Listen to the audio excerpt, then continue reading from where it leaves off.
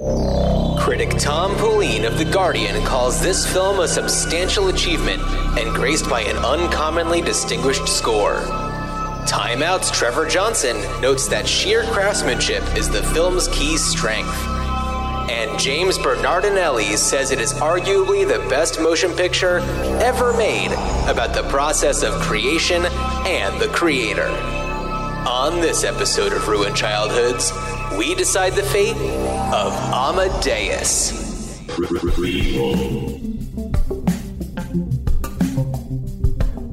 Sequel. Reboot.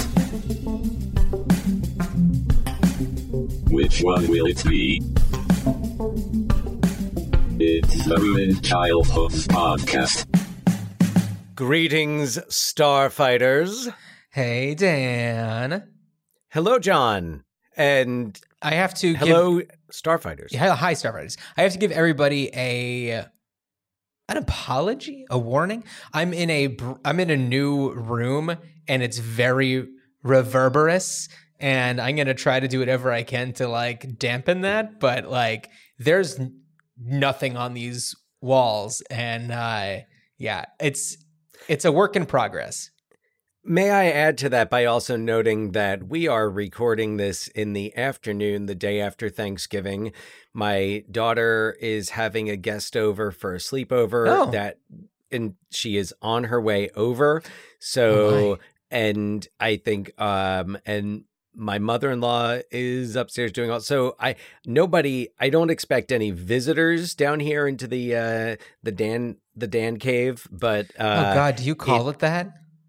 Well, I did. No. I mean, I don't call it that frequently or ever really, except for now. So, but anyway, yes. Yeah, so if there's strange noises abounding now, you know why. And if there is anything strange that is not explained by either of those explanations, we will explain it further. And now for the rest of the strangeness, us talking about Amadeus. But first, a special pour one out for Stephen Sondheim. Yes. True bummer. Yes. I took a class in college all about Stephen Sondheim. Did you? It was what I call a GPA saver. And yeah, I took it in summer school. I did. Oh, Mark Harmon style. I did a summer class. Yeah. No. And it was very cool. It was like, just the music of Stephen Sondheim and what he did that set him apart and how his craft developed and how he tried different things throughout the year. And I have in my past life doing musical theater and acting in musical theater, had the pleasure of performing in two shows that Sondheim wrote songs for. Funny Thing Happened on the Way to the Forum and Assassins. And have fond memories of both, and definitely nerding out with the rest of the musical theater crew to different Sondheim songs, sometimes pretending to like it more than I did. As I admitted to a friend of mine who texted me and, sent me the link to the New York Times article. And I was like, yeah, I was just thinking the other day, I was like, I think I always pretended to like Into the Woods more than I actually did. And all due respect to fans of Into the Woods. Yeah. And other such shows. But Sondheim, whether you were into his stuff or not, he definitely was in his own league and was a unique voice in musical theater for a long time. Yeah. Yeah.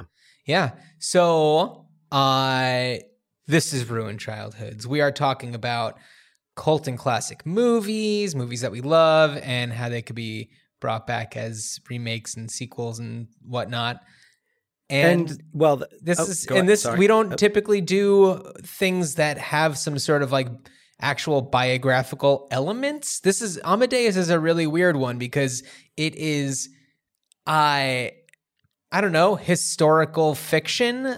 What would you call this? Yes, historical fiction is what it is. It is, it's based in some reality, but mostly just, really loose speculation. Yeah. Yeah. And just kind of like, oh, this would be, it's kind of like fan fiction. Exactly. It's like fan historical fiction. There we go. That's good. I like that. I deem this a term, a thing. I deem this a thing. It is fan historical fiction of the finest order. I mean, like, I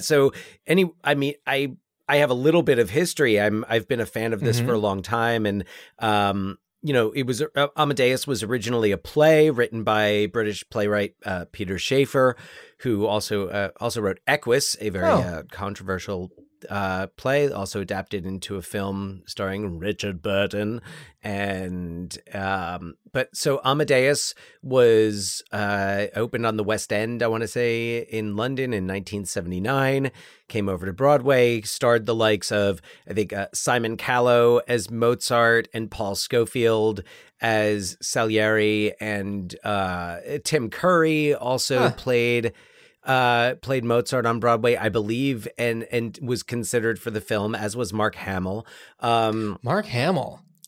Yeah, I know, right? You think about I think about Mark Hamill's voice performance as the Joker. Yeah. And I'm like, ooh, I would enjoy that. But so Amadeus, so the playwright Peter Shaffer really researched this and based so much of it on different letters, like Mozart had a correspondence with his cousin and wrote these letters that were really like kind of foul and sophomoric. And that's where he got a lot of the attitudes, like Mozart, who talks about, backwards land where people fart backwards, right. And he blows raspberries and, sticks his ass out at the, the Pope or. Yeah. Well, I mean, it makes sense because this is like somebody who did not really have a childhood.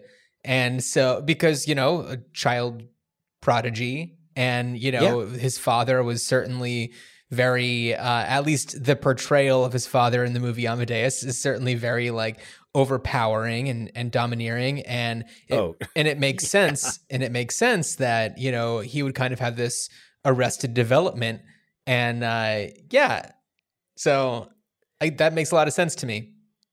So anyway, I mean, I don't want to go too much into the details before the synopsis, but Amadeus came out in 1984 and was so immensely popular that like I was 7 and I had the soundtrack. I watched it as soon as I could. I think it might have been a library rental. Oh, interesting. But as soon as it was, I didn't see it in the theater. I was definitely I probably would have loved it, but arguably not a movie to take a 7-year-old to. Yeah. So, but I loved it on VHS and I saw it. I don't know how many times over the years, and I've always had a copy of it, whether it's actually I don't know if I had it on VHS. But I feel like it's one of those movies that even from the first time I saw it, there were things that stood out to me. There were things that I always will remember, and I see them. And when I watched it this past week, they look the same as I remembered them from my first viewing. Huh. And we've talked before about movies that, and then I'm going to shut up and let you get to the synopsis, but we have talked about movies that,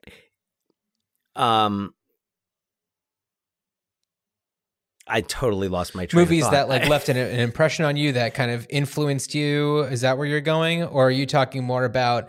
movies. Sorry, here's where I was going. Movies that even watching them on VHS for the first time, like watching a pan and scan VHS on a TV that probably isn't even a stereo television in the mid 80s, and it still having that power to capture. And like, there's a lot of it that I didn't get. And there's a lot that I've picked up along the way about it. And I'm like, oh, so that's what's happening. but the great thing about this movie, the amazing thing about this movie is not that much. Like, there's really not that. I mean, I'm saying there's not that much that I really couldn't follow, even as a kid. Right. Yeah. No, I mean, I'll give you the synopsis. It's very short, but, it's pretty simple. Antonio Salieri is an ambitious musician and worked his way to be the official composer for the Austrian emperor. But Salieri was faced with a popular musical phenom named Wolfgang Amadeus Mozart, who consistently reminded him of his own mediocrity by outperforming and outwitting him at every turn. But as it turns out, Mozart was very bad with his personal finances, and Salieri took advantage of this, emotionally manipulating Mozart and his entire family to ruin the life of and eventually kill Wolfgang. That's my synopsis. That's essentially it. To go into more detail would be to go into an analysis of the film. So I will just give it this much more information. So the movie is framed from the retelling of a now elderly Salieri who is confessing his story, not so much as he feels guilty about it, but he's telling this priest the story of him and Mozart, because he had attempted suicide and needed to get institutionalized. If that's how I'm reading it, is, he kind of is put into a facility to, for him to recover.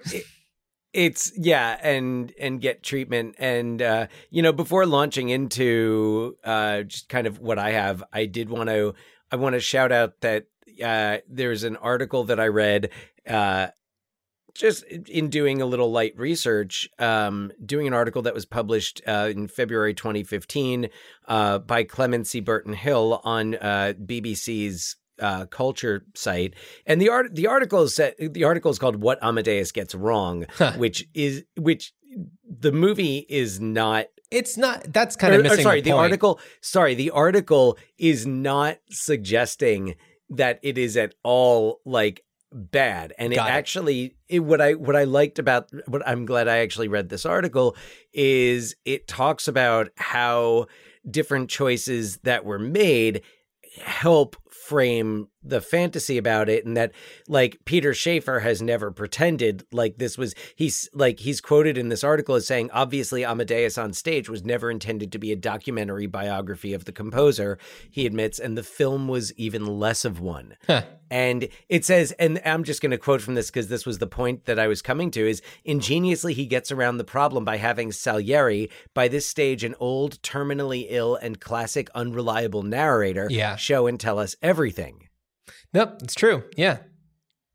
And it's just one of the many, this is what I'm talking about, the nuance and what you can, as you get older and have more of an eye for things, just so much of what you notice. But, it's interesting because, the way when you're saying that, it's and then it's well, how would he know about what's going on when he's not there? And it's that's right. He hired in secret this woman to be their housekeeper and tell him everything that happens there. And totally a device that I was looking for throughout this was how he was getting pieces of the story, and that you would always see the Cynthia Nixon right in the background, or that Salieri would be there. He'd be at the vaudeville hall. Yeah, he was always around. Yeah, and it was just so genius because it all just made sense, and it's something about this movie that I love is how much it just flows, and it builds. And also, oh my God, F. Murray Abraham deserving that Oscar. I mean, F. in Murray Abraham is more like it, man. Right? And Tom Hulce is so good as Mozart, and it certainly deserved the nomination. But F. Murray Abraham, who won the Oscar over Tom Hulce, that was such a performance, and holy shit, I can't think of performances in anything that are that powerful. And that, what I was thinking about? I was thinking about how so much of and like he has a lot of screen time, but a lot of his performance is done in the narration. Yeah. And I was thinking about just the emotion in his voice and how his narration and the film are so perfectly matched together that I said, I'm like, this is not just brilliant acting, this is brilliant voice acting. Yeah. Mm-hmm. And he puts it just and also, my God, the aging, not just the acting. The age, the make. Well, it won best. It won the Oscar for makeup, I believe. I mean, think so. I know. It costume, as we are set reminded, design, like as we are reminded in Last Action Hero, it won 8 Oscars. Oh, it won 8 Oscars. That's right. Practice. Yeah. So. This movie killed Mozart. Yeah, so this movie, like, and what's so great is that I don't know, like Salieri. I kind of wonder if he did all of the narration, kind of like in the makeup and in the costume, because like it flows so well, and in order to like get to that place where he's, I don't know, like doing that voice performance. Like to be able to like tap into that, I feel like being like in character completely would really help with that. Because like there's a lot of movies where there's narrators who you never see on screen, and it doesn't matter. And this one, it does come back to him periodically, and that poor priest who's just like, oh fuck, this is crazy. I love the priest, and you brought up the priest. Another element of this film that I love is the humor. Yeah, and of course, like it gets dark as the tale continues, and we'll get to Salieri's relationship with God, which is not something I picked up as much on as a 7-year-old. But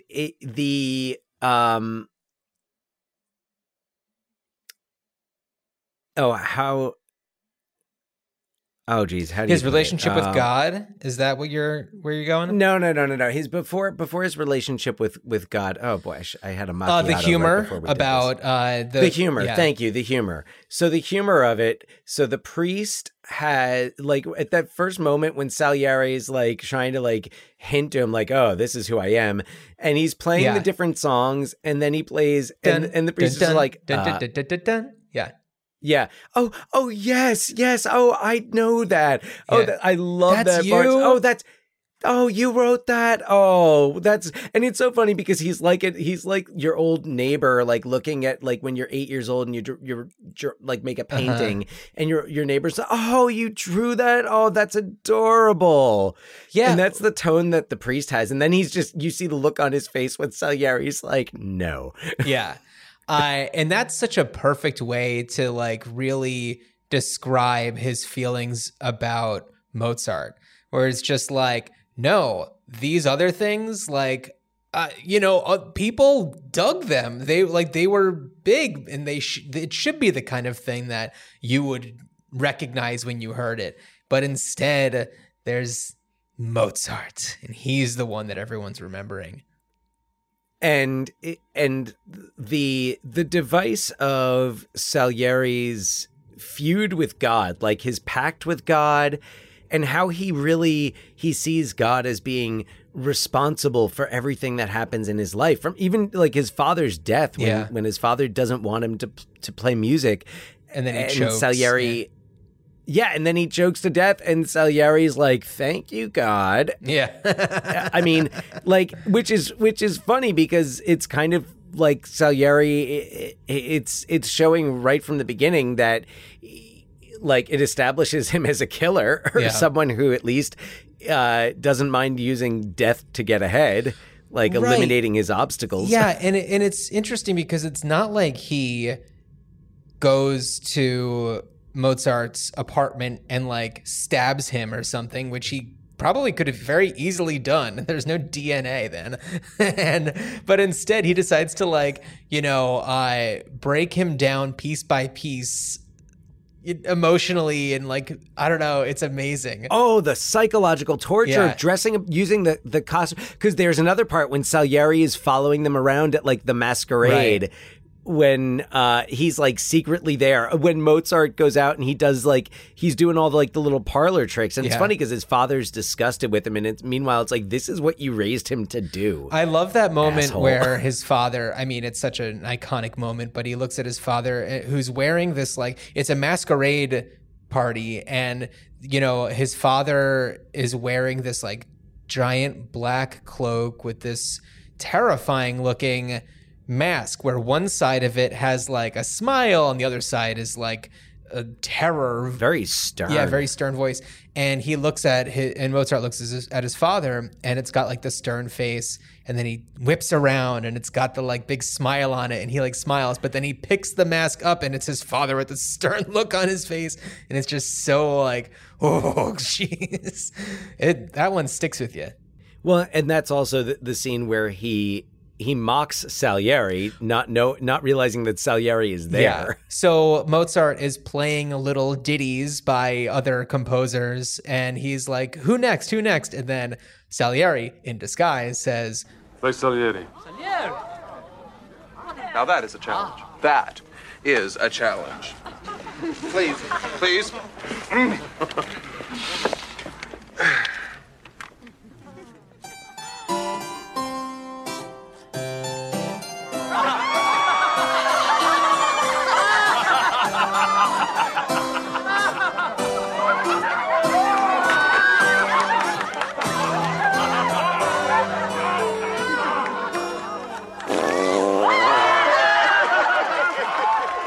Well, he puts on this face. He like does this face, which is like this weird scowl version of F.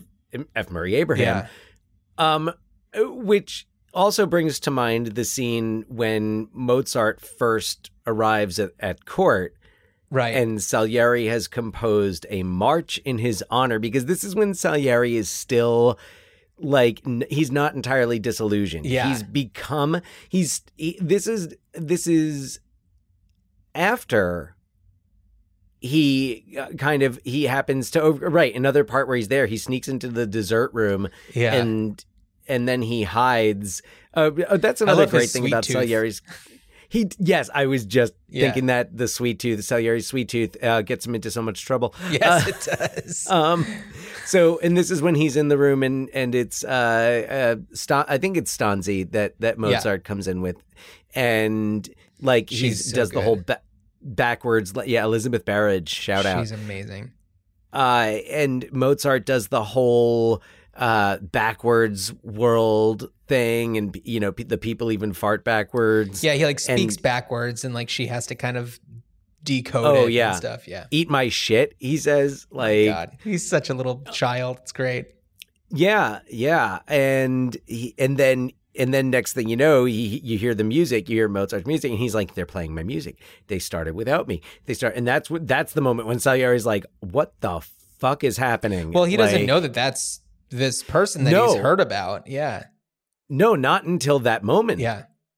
Not until that moment. And then, I love when he's like walking around and he picks up the music, and you hear the music in Salieri's head as he's reading it. And the guy just takes it out of his hands. Yep. Mm-hmm. It's so good. Yeah. So when Mozart is officially like welcomed into Meet the Emperor, which is probably like the next day or something like that.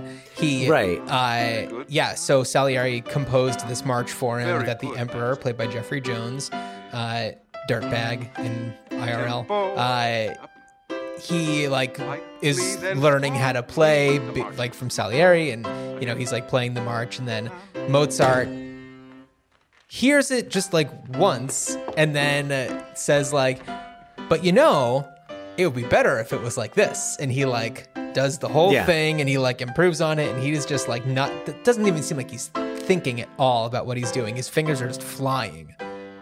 Well, and he's so tactless about it that he also like at a certain point, he just looks at Salieri and he goes, it's pretty much the same from here on in, right?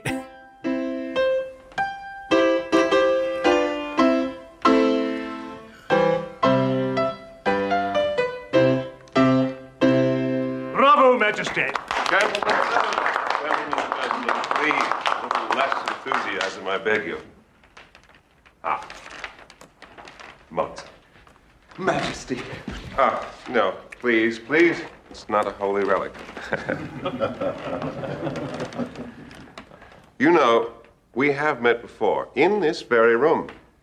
Perhaps you don't remember it. You were only 6 years old. He was giving the most delightful concert here. As he got off the stool, he slipped and fell. My own sister, Antoinette, helped him up. And you know what he did? He jumped into her arms and said, "Will you marry me, yes or no?"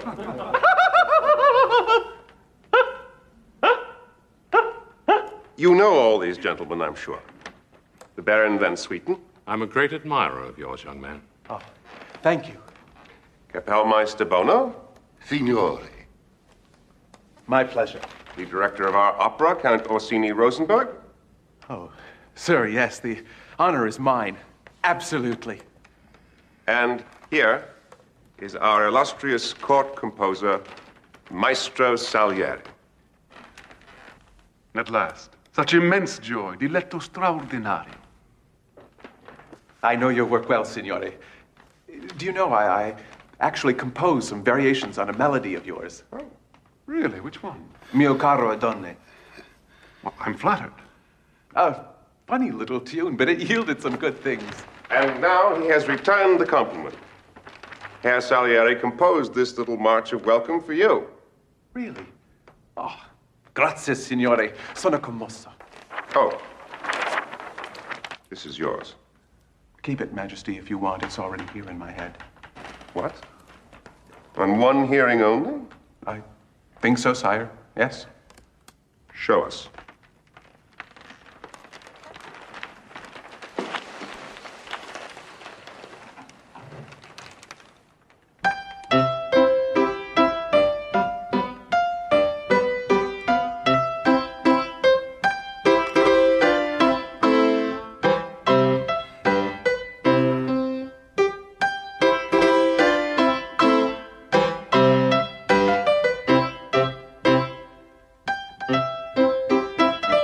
The rest is just the same, isn't it?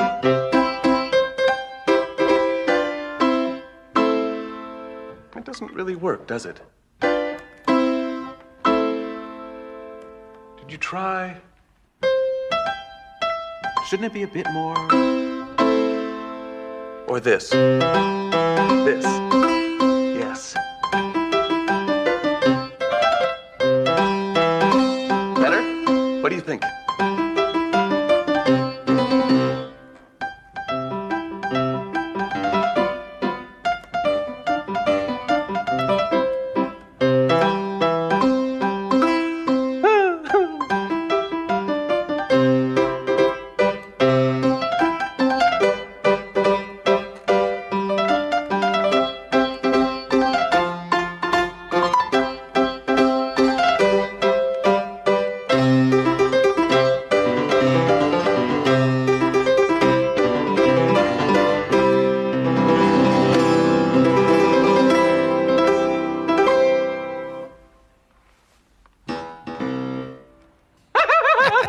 So rude. Which brings up another kind of parallel that I drew while watching it most recently was how this movie comes out like as MTV is really hitting its boom. It's that mid 80s MTV, and it's being made like during the early days of MTV, and where like, pop stars are these, large living celebrities. Right. And not that it starts in the 80s, but like we really see it in the 80s. We see the excess. It's flashed much more out in front.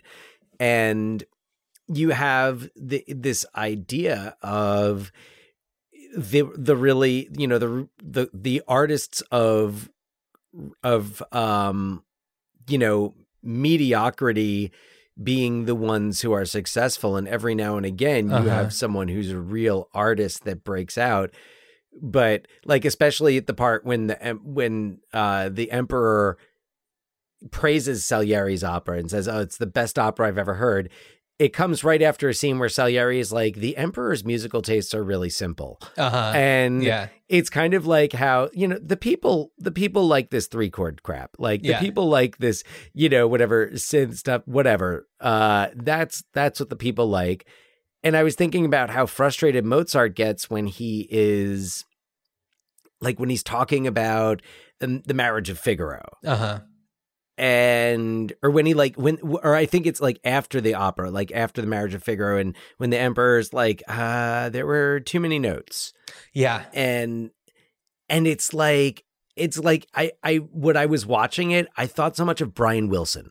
And I was like, man, I bet you this is what Brian Wilson felt like trying to like explain Smile to like, like his father. Love. I don't know if his to Mike Love. Yeah. Well, I imagine that's exactly what I wrote in my notes, was like, I could hear Mike Love saying too many notes. Yeah, for sure. And I totally like, especially as Mozart like unravels and you think about the kind of specter of his father standing over him, and you think about Murray Wilson, Brian Wilson's kind of tyrannical father who exploited his children. Absolutely. For their talent. Yeah. I was like, oh man, I'm like, this is really like, I don't think there's any intention in this, but really, it reminds me, like, it's very, in a very general way, kind of like the washed up 80s rock star, especially at the end, when he looks like, like Boy George in the latter part of the Behind the Music episode. He's like falling asleep during interviews because of all the heroin. Yeah. Which Mozart's doing. He's passing out while he's, performing. Yeah.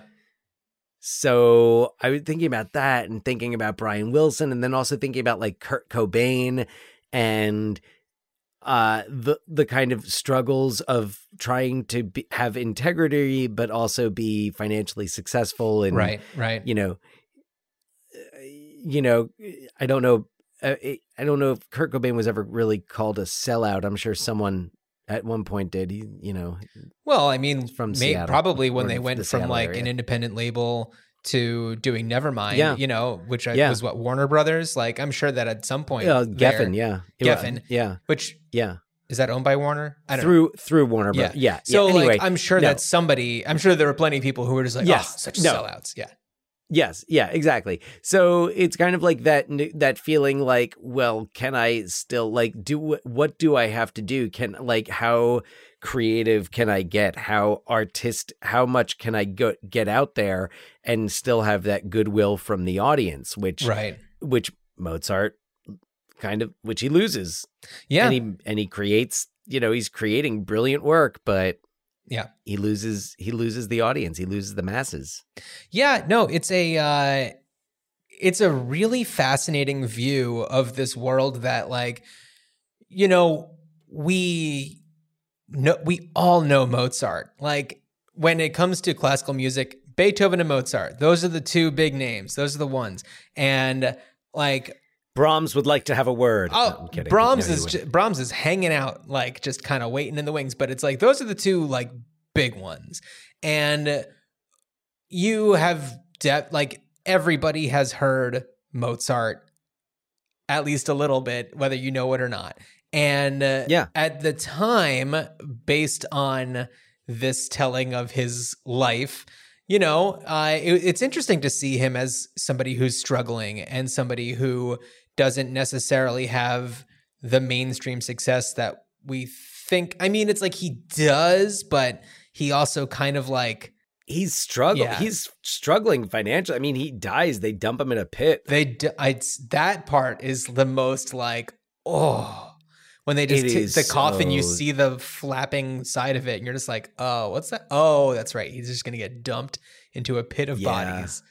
Ugh. It's sad, but it's such what I love about this movie is it's such a journey, and by the time you get to that point, you also like you're ready for it. But I don't feel that this is a movie, and I speak more in terms of the theatrical cut than the director's cut, which I think the director's cut adds a little too much. I don't know what the difference is, because I bought it on Apple TV and it's the director's cut. So there was yeah, no the other original option. cut. I want to say that if I did have it on VHS, then what I had, in fact, I think I did, and what I had was the theatrical cut, and it moves on. What it doesn't include is the subplot when Mozart, like when the emperor's niece is coming and she needs a tutor, a music instructor, Right? And Mozart doesn't want to have to like audition for the job. He doesn't want to have to like submit work. He thinks he should just get it. So Stanzi brings sneaks his work out and brings it over to Salieri's. So that whole thing wasn't in the theatrical cut? No, the theatrical cut is rated PG. So this I whole was going to subplot say, about, because I was like, there's titties in this.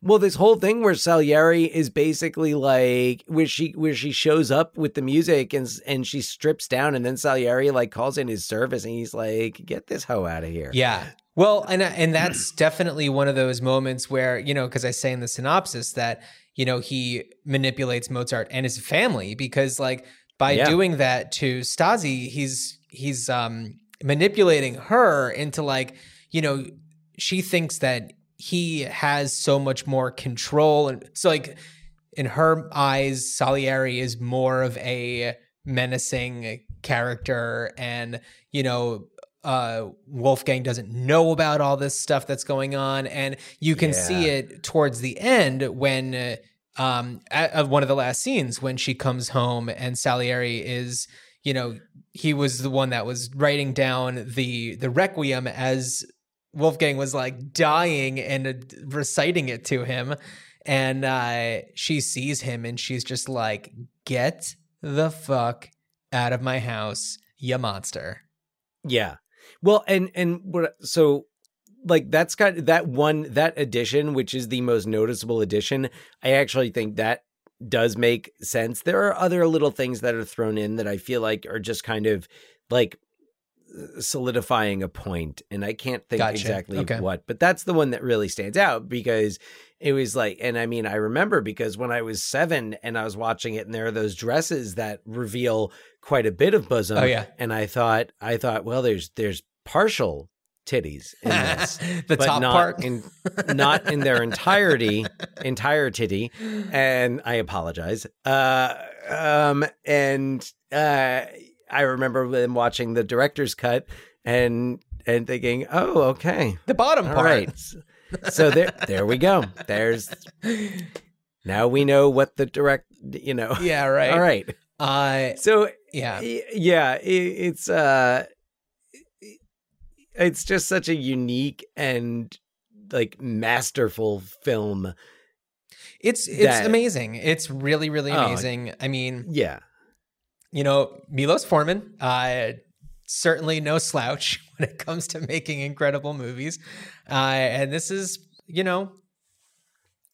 the top, what, 2? I mean, Cuckoo's Nest, I think, depends on what you're in the mood for, but probably equally as brilliant. But, I think that the source material for this one, the play certainly gives it I don't know, just like it really bends your mind into thinking like, what if? Like, I don't know. It's so cool. The play, have you ever seen? No, I haven't. No. Okay. So, I have a copy of it. Not for directing at high school, but just like I found it in a used bookstore one day and was like, I wouldn't mind having this. Right. And I worked. So when I was in college at Mason Gross School of the Arts, my freshman year, I was there for acting, but like we learned how to work, different aspects of crew. And I worked crew for a production of Amadeus. Oh. And so I got to see quite a bit of it. And like it's as a play, it takes a lot of it takes a huge step that the movie just expands on. And he takes the story of the attitude is the story and the attitude of the play, and he just like realizes it to its fullest potential. Cool. Like everything, he takes it and is like, okay, now we're going to do what only cinema can do with this. Uh-huh. And yeah, I mean, what can I say? It's, I feel like it's flawless. Yeah, I mean, I'd have to agree with you. And before we get on to what we would, it's going to be so weird to kind of talk about what we would do with this as a sequel, prequel, whatever. But I do want to give a shout out to a particular Mr. Show with Bob and David sketch. Dan, do you know which one I'm talking about? You would know it. You don't even try to because you would know it if I said. So there is a famous marching band composer named Fallujah, and there's this other marching band composer named like Sally. Like, it's clearly a lampoon of this whole story. And, Sally's just like mocked by this like personification of mediocrity. And all he wants to do is like be this like great marching band composer. And he's like, he makes his wife have like dozens of children to try to make a marching band, but they all turn out to be drummers. And and Bob Odenkirk plays I think it's like John Baptiste Fallujah or something like that. And he's like this big dummy, and they're trying to do this thing where it's like he performs for like the president, the 11th president or something like that. And it's so good. And David Cross is Sally. So it's so good. I definitely I don't know if there's enough time to play the full thing, but maybe I'll see if I can find a few seconds to play. I'm going to the general store for a phosphate. But bicarbonates and creamed ice were merely a distraction. I needed a melody. For in 2 days, Hilford Hansen, the 12th President of the United States, was to hold a marching band competition. Suddenly, the wellsprings gushed forth.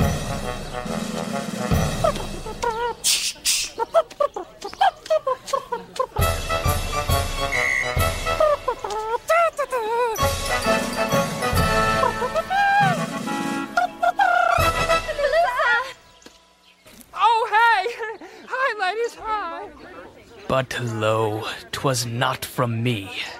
Rather it sprang from that amorous rogue Fallujah. Hey, Sally, what's up? Fallujah. Hello, ladies. What was that melody you were humming a moment ago? I don't know, nothing. Why? I wrote it down in case you wanted it. Why would I want that old thing when I can have this?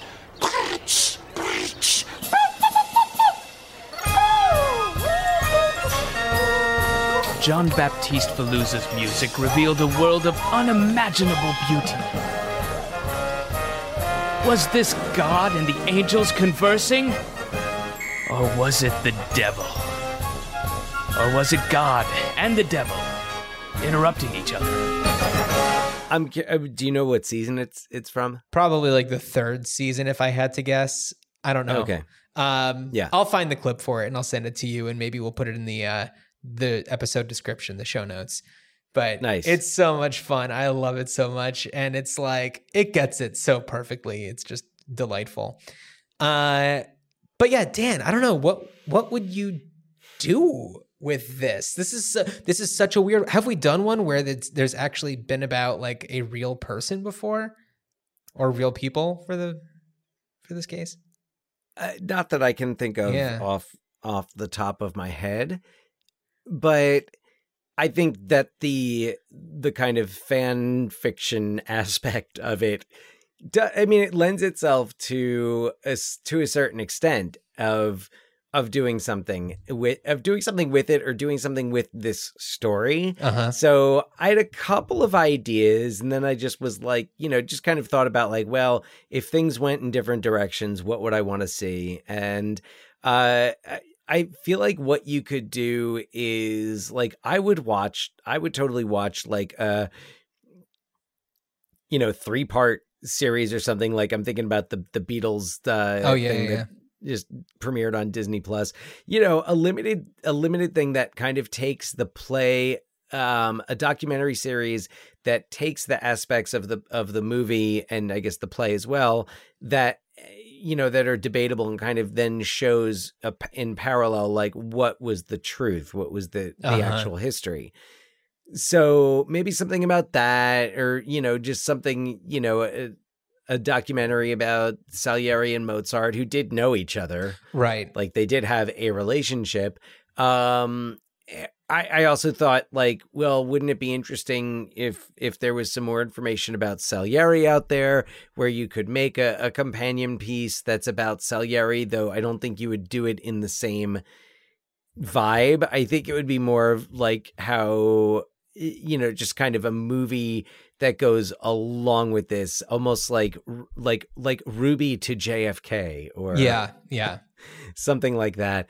I was thinking about like who would I want to see remake this or do this, and I was thinking like of maybe not a film remake, but a stage revival directed by Baz Luhrmann. Oh yeah, Baz Luhrmann would be fun. Who's having a big success with Moulin Rouge, and I feel like this, if there's any other movie that kind of matches the vibe of this that I can think of, it's probably like Moulin Rouge. Moulin Rouge, I mean, I kind of feel like Marie Antoinette would be... Yes, like Sofia Coppola. Yes, yes. That's also another one where it's like it's taking this era and it's showing you kind of like, I don't know, how weird people were. How weird people were, and it's also making the kind of like Marie Antoinette also, through the use of music, through mostly music, yeah. But also I think of like the writing. I think Marie Antoinette also does a lot. That's a movie that I enjoyed a lot and was happy to have seen in the theater when it was out. It draws those connections to present day, which Amadeus doesn't do it as like blatantly, but I mean, there's anachronistic dialogue and the use of accents, how anyone who I think had a German accent in it just spoke with an American accent. Oh. And how like F. Murray Abraham used just a little Italian. Well, I think that Milos Forman, I think I saw this in like IMDb quote unquote trivia. I told them to not worry about accents and just focus on the characters, which makes sense. Right. Right. I find it sometimes to be more distracting when they're trying to do an accent and doing it poorly than when they're just not doing an accent at all. Although I have to give a shout out. I'm sorry, just in terms of that, I had a movie on recently where I at first was like, oh no, they're doing an accent, but really good was Adam Driver and Adam Garfield in... Andrew Garfield, sorry, in Silence. Martin Scorsese's Silence. I haven't seen that one.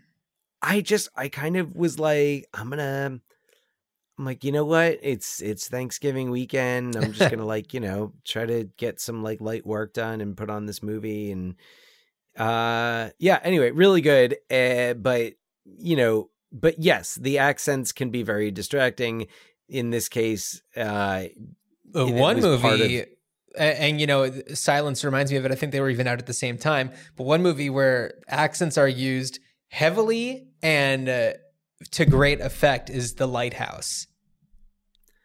Oh, have you seen The Lighthouse?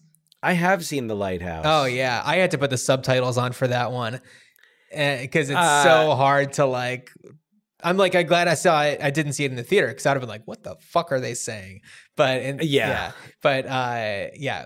that one was pretty astonishing, and the accents were necessary and not distracting, even though you couldn't understand what they were saying because it worked for that.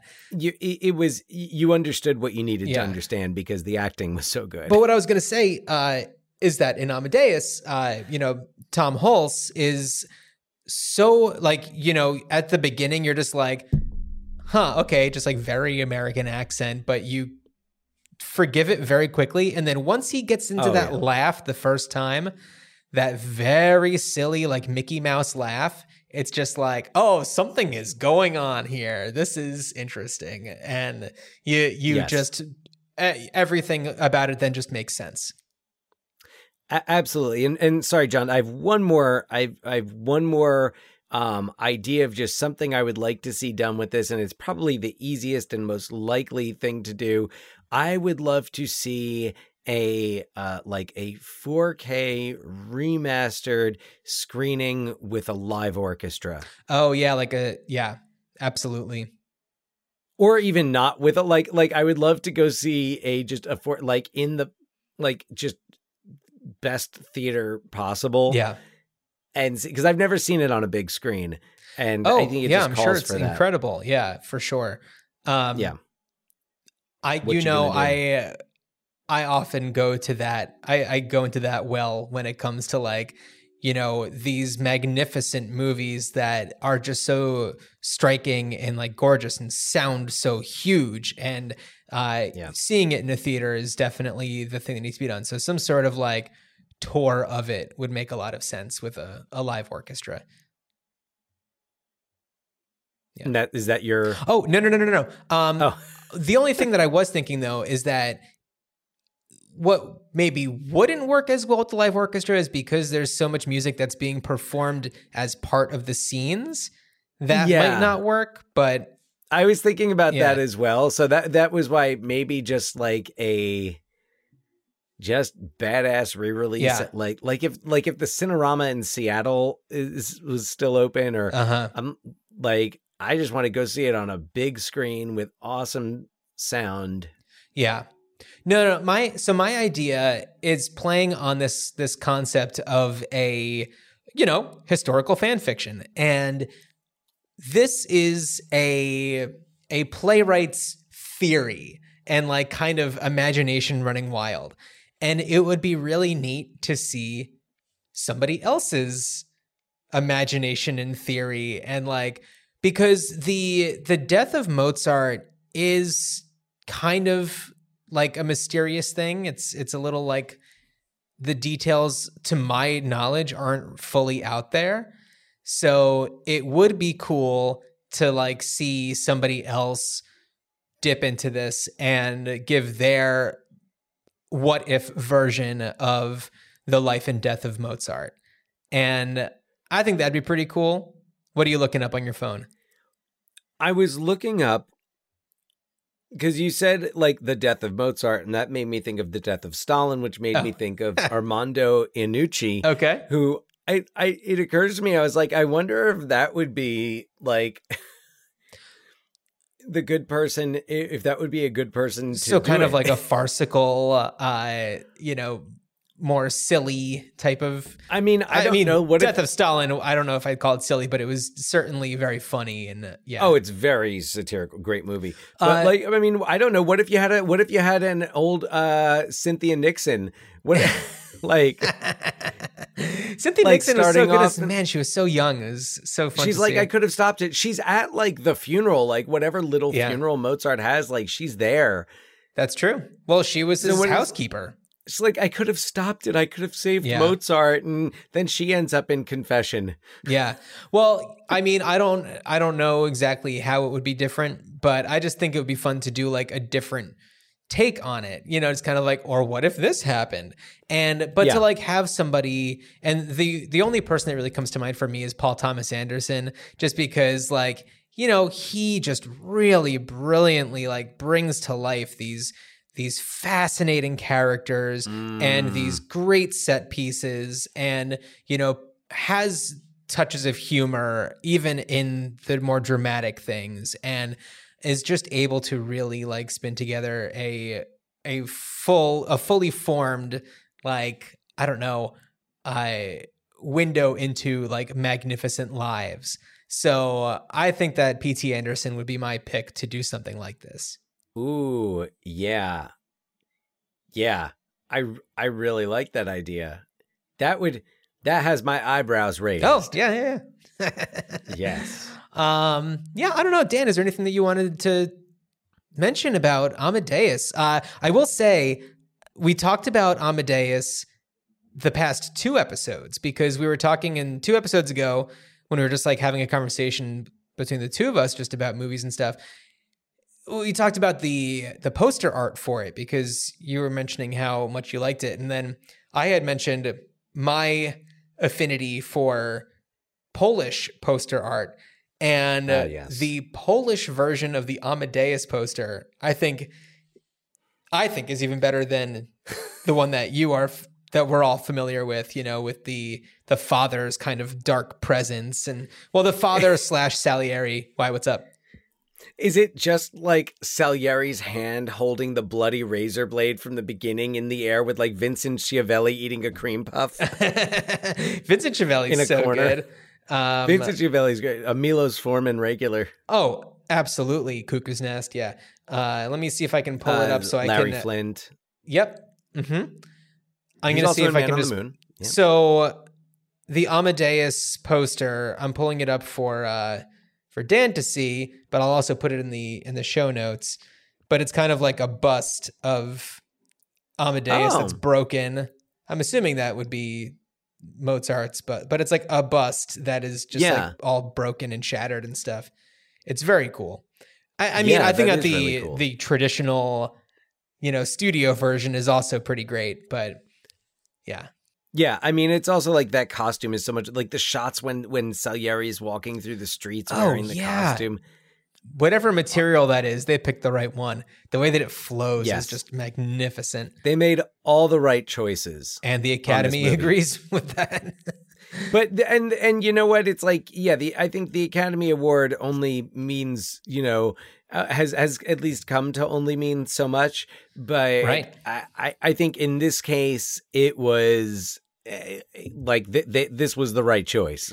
Yeah, I mean, I don't know what it was up against for like costume design or makeup or, set design and stuff, but it's so good. And it's like, you can't argue that. You just can't. It's so also good. It's kind of like the movies of the best movies of 1984, like the most memorable movies of 1984 are not the Oscar movies. They're the Karate Kid, right. Ghostbusters, Last Starfighter. That's true. Yeah, I could go on and on. So one thing that I was thinking about while watching it this past week was that, at the time there was another director who was very active that I thought would have been a really interesting person to do this, and that's Stanley Kubrick. I think that he would have put together an incredible version of this. And I feel like had he not done Barry Lyndon. Right. And I think that's why I was thinking about it, because of like the lighting and, which Barry Lyndon was famous for how it was lit and stuff. They invented cameras for it. Yeah, exactly. Yeah. So like, I think you might have a good point that would have been a reason for him not to do it. But I don't know. I think that like, I would be interested to have seen what kind of spin he would have put on it. I mean, I'm a huge, I stand, I'm a huge Kubrick fan. Yes. And yeah, I mean, this is Amadeus, one of my favorite movies of all time. And I love Milos Forman's take on it. Yeah. And yeah, but no, I would definitely, if there's like, there's a Kubrick cut of this. Yeah. What?